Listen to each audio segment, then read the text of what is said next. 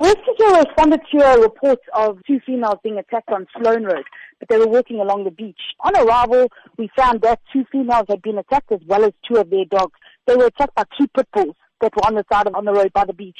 One of their dogs got injured and was taken through to a vet nearby. The two females were taken through to hospital, obviously for the further care that they needed, and the other dog went missing.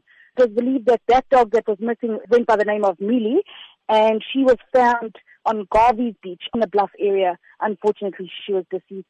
What is the nature of the woman's injuries? They were moderate injuries, luckily not critical and not too serious. Were the pitbull owners there at the scene when the incident happened? They were at the scene, I do believe so, but they didn't really say much. They took their dogs away and left once everybody else left the scene.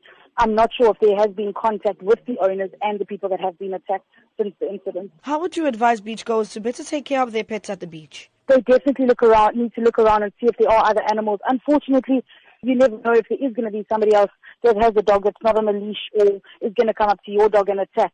But just be vigilant, pick your dogs up if need be, and try and move away from other animals that are around. In an instance like this, what is the best way one can protect themselves from being attacked by big dogs and pit bulls? It's quite a tricky one. You would obviously have to, pick your dog up and try and just get to a safer area. But dogs are so quick in the sense that you actually don't even see it coming. These dogs probably came out of nowhere without the people even realizing it, because there's so many dogs that walk along that area of the beach.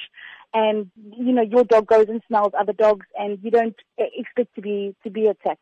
It's few and far between that it does happen, though. In this instance, do you have any idea what might have provoked the pit bulls to come and attack the two women? It's very unclear what the circumstances surrounding all the events that did happen. But I honestly think it was two dogs just being curious and something didn't go right.